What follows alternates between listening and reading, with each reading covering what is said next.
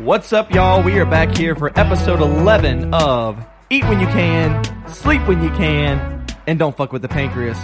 We are your hosts, Levin Fairchild and Xander Buttress here, and I think today we're going to talk about the ABSITE, right? It's done. It's done. We finished. It is in the past, and it feels so good. You know, it was on the horizon the entire year. Every year, you know, it comes and goes, and it's kind of a nightmare leading up to it. Middle of the winter, the days are short. You go in at dark, you come home, it's still dark. And there's this beast looming at the end of January. But I think we could talk a little bit about, you know, our preparation, how our program sets us up for success. And we'd love to hear from y'all about how different programs around the country are preparing y'all for the ABSITE. Yeah, I mean, you know, I think first it's good to just talk about, we have listeners obviously out there that have hopefully started listening and may not be residents, may not be surgery residents, and may hear of the ABSITE and not have any clue what we're talking about. I think it's good if we just maybe first off tell what is the ABSITE exactly? What does that stand for? Yeah, so ABSITE is the American Board of Surgery in Training exam, right? Which surgery residents, general surgery residents, have to take every year, and it's sort of serves as a benchmark in a way to compare yourself amongst your peers as it takes your score, and it gives you what percentile of residents of your class or your year and where you stand amongst your peers, your cohort. And it's supposed to be a predictor of how you're going to do on the board exams eventually. I know there's statistics saying if you score above a certain level every year, you have a certain % chance of passing your written boards on the first try, I think is correct. And so gives you a way to see how you're doing every year, gives you something to strive for, do better every year. But, you know, some programs really put a ton of emphasis on it, others not as much. I know, you know, our scores matter a lot if you're trying to go into a competitive fellowship, where they may not matter quite as much if you're going for if you're not going for fellowship. So, you know, it's a beast. It's a lot. There's a lot of material, you know, the medical journey. You know, we go through, you're applying to medical school, you got to take the MCAT. You get to medical school, you have to take step exams. And now we thought we were done.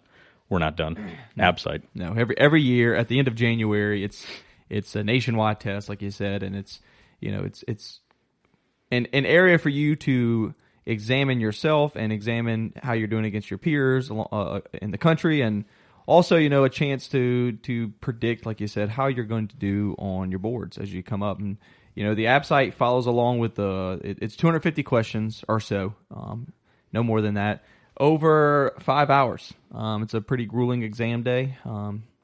Most of us, you know, our program takes it over the course of a couple days, and you can kind of pick the day that you're going to do it ahead of time, and we schedule that, and you know, we try to do it on a day where you're not coming off call, hopefully, but you know, sometimes that's maybe not necessarily always the case, and so it can be a grueling 5-hour exam for a lot of us, and it's nice we are done with it. The exam does follow along the SCORE curriculum, which is, you know, one of the things that is important. It's essentially the curriculum for surgery residents as they go through for learning and clinical based medicine. And you know, we can spend some time in this episode, I think, just talking about how did you prepare specifically for this exam this year. You know, we'll discuss a little bit with what UT Chattanooga here does and what we've kind of implemented here in the last couple of years to help our residents prepare, and then we'll go from there. So, Doc, why don't you tell me how you studied this year? So this is year 2 taking it. I think last year was had to feel it out a little bit. Didn't know what to expect going in. They had told us, you know, it's short question stems. Typically, you're going to either know right away if you know the question or you don't. It's not like step exams where there's paragraph-long vignettes that you got to read and then figure it out. It's more straightforward. And so what I did was obviously follow along with our basic science lectures, which our program and our senior residents do a fantastic job of having this material prepared for us, presented every week, where we go over past topics that have been covered on the ABSITE. We go over those just broad general surgery topics and give us a really good foundation of that knowledge. So I went through all those PowerPoints, mainly in the last couple of weeks leading up to the exam, so that was fresh in my mind. Also did TrueLearn, which is kind of like UWorld, but it's specifically for the ABSITE. Try to do as many questions as possible. I think I ended up doing around 1,200 questions, which is better than last year. And then also did the what's it called? The app where you get 5 questions a day. Oh yeah, Quest. Quest. Yeah, ABSITE shout out Quest. to them. Yep, it's fantastic study material where you get it's on your phone. You get 5 questions a day. Kind of forces you to have to sit down and see a little bit of material because it also you get points for getting questions right, and you get to compare them amongst other residents in your program and around the country. I think I'm 400th in the country or something, which is not impressive. But it's still pretty good, man. We're working on it. What about you? It's How'd you study? Yeah, I think our program's kind of big on using some of the similar things. So we obviously all signed up for Quest. I believe this year, majority of our residents use Quest and get that 5 questions a day to kind of just reinforce learning. Obviously, as we get older, the key to adult learning is repetition and seeing some of these things over and over and reinforcing some of these topics. The other thing that we do is part of our weekly lecture series in our program is every Tuesday we have our basic science lecture, which is from 7 to 8 every Tuesday morning. We have it in an auditorium, and we've been following along the SCORE curriculum. That's what we've been doing now for the last few years. We Correct. follow along with the SCORE curriculum in the week in and week out with the topics that they offer online that's available to all residents out there. And we usually have a junior resident present, the highlights of what the curriculum is teaching that week as a basic science lecture. And then what we typically do after that is we have a committee that kind of has come together and put together some of the more high yield things that ABSITE likes to potentially test on, some of those things out of those high yield books that we've seen and out of the SCORE curriculum, and then we discuss those things over the course of the rest of that morning, and then we'll kind of go into like mock oral boards for more of our senior residents. But we essentially use the SCORE curriculum in a week in to week out basis, to help us prepare for this exam and to just keep our skills and our learning constant throughout residency. But me personally, I did the same thing as you. I think majority of us did that. We did TrueLearn, got through the whole question bank, and at the end of it, actually went back through some of my missed questions and did like some high yield missed question stuff. When did you start studying? How far out from the exam? Yeah, so I looked at my schedule this year. I think that's important. Everybody's different. So we've talked about this in the past that our program is a little bit different than being 6 years, and so we have some residents who may be on their research blocks, and if you're going to be on a research block in December or January, obviously you're going to have a lot more time to study than the residents who may not. I was on actually back-to-back ICU blocks in December and January, so I was overloaded with just a lot of work, and we had up to 25, 30 patient list. Some days with just 2 residents, especially during Christmas break and stuff like that. So I had looked at that and knew that ahead of time at the beginning of the year when we got our block schedule out. So I probably opened up TrueLearn for the first time. I'd probably say in August is when I first started, and I was kind of taking it real slow, just doing 15 to 20 questions a day every couple days, and then try to review them, and then as well go through the SCORE curriculum and use some of the SCORE questions and doing the Quest on the daily. But obviously early on, it was tougher to kind of stick to a regimen in August. There'll be days I do 25 questions. I may not get to do 25 again for 4, 5, 6 more days. So I did start in August, but it really ramped up probably more in November for me, knowing I was getting ready to go into ICU. And then obviously during my Christmas break and times in ICU when I knew I had a weekend or 2 off, I really dedicated some of those weekends just to studying and going through the TrueLearn questions. Let's take a quick break. Welcome to Fuller Butts, a behind-the-scenes plastic surgery podcast. Yes, you heard that right. Join your co-hosts, Dr. Sam Fuller and Dr. Dan Butts, board-certified plastic and reconstructive surgeons, on an exclusive full-access pass into the world of plastic surgery. Combining their expertise and training, Drs. Fuller and Butts will share medical insights, detailed explanations, and lighthearted humor to keep you entertained and informed. We're certain you'll become passionate about the plastic surgery specialty, and between debunking myths, uncovering truths, or just making you laugh out loud at their perspective on this creative and artistic field, we've got something for everyone. Yeah, I think that was pretty the general theme, especially amongst first and second year residents. I think we get started a little bit earlier on daily questions. And I know some of the senior residents will wait a little bit later in the fall to really get going on daily studying, more like November. Right. At least within our program, that's kind of the theme that I've noticed. Kind of want to get your thoughts on how different your capability of studying is based on what rotation you're on, and whether you find that to be unfair, a disadvantage. Is that going to affect your yearly score? As you said, you just came off 2 months in the ICU. ICU days are longer. You're getting less sleep. You have less time to study. You have less energy to study when you get home. Versus if you have a research month followed by, a less busy rotation, you may have a lot more time every day to study. Yeah. I think it'd be remiss to sit here and say that I believe that the people on back-to-back ICU months are going to do as well on the exam as someone who's had a research block in the month of the exam. I mean, like with anything, if you have more dedicated time to study at home, you have more rest, you're able to sleep more, you're able to, spend more time just mentally preparing and giving your mental energy towards studying versus towards patient care all day. There's no doubt that's going to be a reflection of a higher exam grade. I mean, that's just across the board. It doesn't matter. Cover more material. Yeah, I mean, it doesn't matter whether you're in residency, med school, or anything. The person that has more available time to study and utilizes that time appropriately is going to obviously should do better in that sense. So yeah, I mean, there's no doubt that, and that's why I looked at my block schedule coming off ICU. There were so many days where you have this 13 or 14 hour day, and at 6:30 you're just leaving the ICU. You've been there since 5, and you've run the list 3 times and 4 times and done these procedures, and someone's crashing right when you're walking out the building, and you stop to start taking care of them. Next thing you know, it's even later. You're getting home, and it's the last thing you want to do is sit down and study. And mentally, even if you sit down and study, you may not even get anything out of it, because sometimes you're just clicking through the questions. Like, I'm just getting through them just so I can say I got through 25 questions today, when I know I didn't retain anything, because mentally I am exhausted. Yeah. Physically I am exhausted.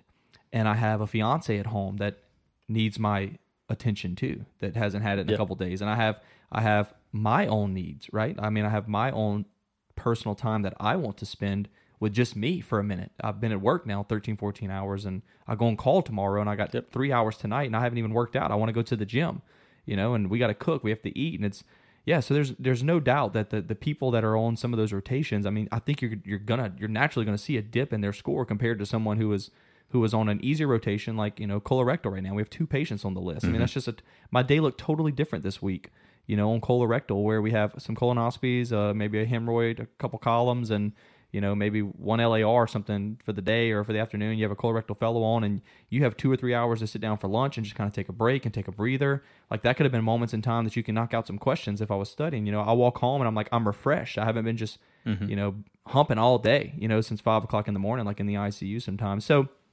and then on call, obviously in the ICU, it was just a busy call night. I mean, we know that it's a busy. The You're Epic chats, sleep. the Epic chats go off every 20 seconds sometimes. I've sent you videos of, like, dude, there's 10 different messages in the last 5 minutes. It's absurd. That's outside of the pager and outside of other things that need to be done. So it's exhausting, and I think you can't say that you're not going to see some difference. And so I mean, what I call it an unfair, unfair. I don't think it's unfair. I think it's just the reality of the beast. We're in a 6-year program. I think at some point I'm going to be the person. I may not be on research, obviously, because I'm not doing the research, pathway, but I may be the person finally on colorectal next year, in January, and have more downtime. And the other colleague that was on research for that month may be on ICU and be busier. So I mean, I think it balances out over the course of the 5 years. But I know personally this year that the score I get may not be reflective of how well I could have done, just because I'm coming off back-to-back ICU months to take this exam, Yeah, no, that is tough. And so I wonder, do we over-prepare for it in this program? I think some of it depends on what your seniors and your chiefs, how much emphasis they want to put on it. I know that we have some great chief residents who have really tried to make basic science curriculum and ABSITE-specific material that we're getting exposed to every single week. They've tried to make that a really core of this program, so that every year I think our program posts pretty good scores for ABSITE, and we've done very well with placing people into fellowships. And so there's obviously we have results to support that it's important and that we should keep prepping the way we are. But I'm curious, have you heard of other programs or other places where they maybe don't put as much into the ABSITE as we are? Because we focus on it a lot at this program. Yeah, I mean, I can't speak of any individual programs for sure. I definitely have a lot of resident friends at a lot of other programs, and we do talk. I feel like, as far as what we do here at Chattanooga, it is more intense for sure with preparation leading up to the exam, and as far as like being inclusive of it in our curriculum and what we what we're kind of expected to learn and what where like the kind of expectations of our program is for this exam. I think it's definitely different than a lot of people I talk to. Some programs, they don't put near as much emphasis on this, and they don't have any kind of basic science dedicated to this, and they really just kind of study for it a month out and do as many questions as they can get through on TrueLearn and take it and roll with it, and so yeah, I mean there's an emphasis here, but I think it obviously has its reasons, and we're, like you said, we're able to match people to the fellowships they want. We're having high scores pretty successfully, and I mean I think it just makes you a better doctor. I mean you feel like if you know the content on there and you truly know it, not just short term memory. You've been studying it for it week in and week out, and it's become engraved in you then, and following along with that score curriculum. You're picking up on the things that they want you to know as a general surgeon. Yeah, and I wonder, we talked about how during our Step 1 episode that there's programs they'll have a score, or they used to when Step 1 was scored, where they would literally throw your application in the trash if you didn't reach a certain step score. I don't think that's the case with fellowships. I think ABSITE gives them an idea of how competitive is this candidate, but I don't think it's a case of where they're going to see your ABSITE scores and necessarily just write you off. I think it's more based on the whole applicant when you're going in for fellowship interviews. Have you heard the same thing? Yeah, I've definitely heard the same thing, and I think it's all just kind of the same idea of everyone wants to know if there's a secret ingredient to achieving the fellowship you may want, or a secret ingredient to getting into med school or getting into the residency you want. I don't think there is. I don't think there's just some magic pathway to get there. And like you said, I think it's a function of who you are as a resident, and it's something else that they can look at quantitatively. But I don't think it's going to for sure shut you out, shut any doors for you moving forward. I mean, I know personally some residents that have matched into some amazing fellowships that did not have great ABSITE scores or percentiles. Yeah. So, I think you kind of take it with a grain of salt. But for us, it's over. Thankfully, it's done. I want to throw out a little pitch to kind of the reason that our program has gotten so big into this. I think a lot of programs has. That's Behind the Knife, another surgery podcast that kind of started out with a lot of big ABSITE stuff, and I know we both have utilized that, and our program has utilized that. And yep, morning drive to work. Yeah, morning drive to work. Especially when we get into the winter, that's what I'm listening to. Yeah, I mean, they're putting out a lot of great clinical and surgical based knowledge and content on a weekly basis now from people around the country. I know we've had a couple of our residents actually participate in some of their podcast series, and that they've been awesome. So, it's good to be done. I know every resident out there has taken a deep breath of sigh of relief, and it was nice to just sit out this weekend and enjoy some sunshine and a beer or two, and not have to, not have that overwhelming thought that I need to be studying and getting, finish up these last 250 questions I have left on TrueLearn. So. For sure. And, when we look at our ABSITE scores, it gives you what percentile amongst other second years in the country where you stand. But I don't necessarily think that it necessarily translates over to, how great of a resident you are. Right. I think there's so much more that you may be really strong clinically, and maybe didn't have the best ABSITE score. Yeah. I think our whole class did fairly well. I know we were all well over 60th percentile, which I think is pretty good when you're talking about an entire class within the residency program. And we had some superstars in the high 90s within our class. Right. But, do you think we put too much stock into ABSITE when people start saying like, oh, they were 80th percentile, they must be, the strongest in their class? Like, simply put, yes. Yeah. That's a simple answer. The answer will always be yes. I will never think that there's a single test score that's going to determine who you are as a surgeon or a person or as a colleague or as a physician or as a clinician. I'm never going to believe that. I mean, if I've taken one exam, an entry exam into med school, obviously, and the night before, my grandmother got diagnosed with pancreatic cancer. Mm-hmm. Like, if you think that didn't affect a year worth of studying and me on that exam the next day mentally, then you've lost your mind. Yeah, and so that score is not at all indicative of me as a person, of me as and the score wasn't bad at all. It was above the 50th percentile. But I'm just saying there's no way you can ever tell me a single score. The simple answer to your thing is yes. A simple ABSITE score, you scored in the 80th, you scored in the 30th percentile, I don't really care. That means that great. like, okay, you got 7 more questions right because maybe you guessed on those 7 correctly when I didn't. We were between 2 and I picked the wrong one, you picked the right one. That does not necessarily mean automatically you're just better than me, or, you know, like you said, clinically, that person may be running laps around the other person, you know, maybe emotionally, maybe just how they handle their colleagues and communication, and how they handle, you know, the patience, the day-to-day. Just everything. So, no, I mean, I think that anybody that says, oh, they're an 80th percentile versus their 50th percentile, that's hoopla to me. I don't believe in stuff like that. Do you think there'd be a role for, I guess, an ABSITE equivalent where it's not covering clinical material, where it's more of a hands-on, like you have to do specific procedures? I know they have FES, FLS. That's different. That's kind of making sure that you're checked off with those skills. Right. Which I guess it would sort of be like that, but more of like, you know, see how this person's doing from a technical standpoint within surgery. Because surgery, obviously, there's the mental side of it, the clinical side of it, but you also have to operate. And so would there be any use for a standardized test that all residents have to go through, where you're actually doing procedures and showing proficiency in a different way? You know, I don't know. I don't know that you can necessarily do that on a standardized scale, purely because we all know that every laparoscopic procedure we do is different than the last one. You know, there's no 2 gallbladders that are the same. There's no two entering the abdomens that are the same, and it's always different. So it's hard to put a price tag on that for just, if you're going to do something standardized, you know, in like a weekend of just a couple procedures. Like, who's to say that you didn't end up with this, that, or the other? And I mean, to do something like a pig model, like something where you can kind of standardize it between everybody, really truly isn't standardizing what we're doing, because we're operating on people that are live, that are, you know, truly going under the knife, you know. Yeah. And so I don't know that you can necessarily put something that's standardized on that. I mean, that have to be something where, you know, that's just feedback, I think, from your attendings, and you know, moving forward, I think the ABSITE and just question-based thing is kind of all you're really going to have. It's going to be tough to get some kind of more, you know, clinically relevant procedural skill-based thing that's standardized. Yeah. And I guess your evaluations and your letters of recommendation are going to kind of fill that void, because that's where your attendings can talk to your skills and your capabilities in the OR specifically. They can say, you know, Dr. Fairchild's fantastic laparoscopically.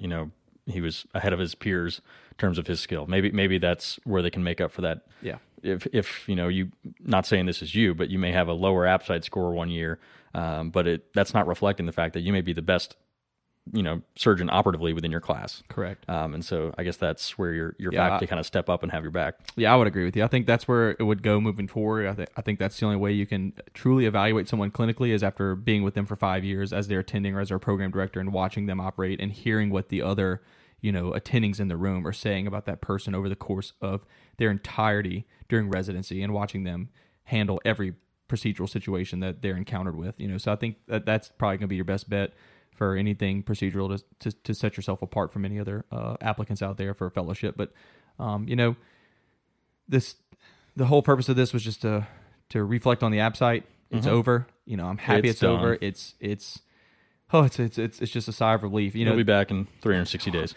Well, me and you are going to be back because we have to take step 3 now. So yeah, we can't go too far. So we can't become 3s without step 3. Yeah, so we have step 3 moving forward. But hey, look, to all of our other colleagues, all the other residents out there, you know, at every program, general surgery program out there who just got done with the ABSITE, congratulations. You know, pat yourself on the back. It's a big exam. It's over with. It was a grueling exam. You're done. Whatever your score is, I promise you, like I said, I do not believe one score, one number is reflective of, you know, that person as a operative surgeon or as a you know, physician or clinician at all. So you know, just it's done. Have a beer, man. Enjoy a couple months of not studying for ABSITE, and you know, hey, look, we hope you tune in again to our next episode. We'll probably talk about, what did you want to talk about earlier? You know, maybe I think what we'll talk about is some of the emotional requirements of the job, and how you deal with that side of things, and trying to, you know, live your life at the same time, and how those sometimes interfere with each other. I think it's a great topic, and it'll be a great talk, and we'll have some great conversation. But hey, look, for anyone out there, if you have any insight to ABSITE, if there's something that you've done this year that you were like, oh my gosh, my score went up 30%, and all I did was this one thing, you know, I feel like this helps so much.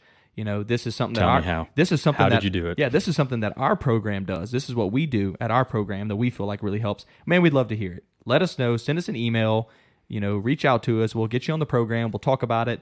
We would love to get, all the residents out there just doing better on the ABSITE and increasing our scores and increasing our ability to become board certified general surgeons. So, thanks for hanging out with us. Thanks for listening. We're signing off here at Eat When You Can. Sleep When You Can. And don't fuck with the pancreas. Hey, y'all. We appreciate y'all listening to today's episode on Don't Fuck With the Pancreas. We hope that you tune in to the next episode. We don't know when it's going to be released. We're so busy. We're putting them out when we get chances to. We're listening to what you guys tell us. Some of y'all send us responses on Instagram. Some of y'all send us direct messages on TikTok. Whatever it may be, keep reaching out to us. We're going to keep putting this podcast episode out there for you guys. Yeah, email us with episode ideas, with questions you have. If you want to be featured on an episode, we'd love to have you. If you have something to bring to the table, we'd love to get you involved in any way possible.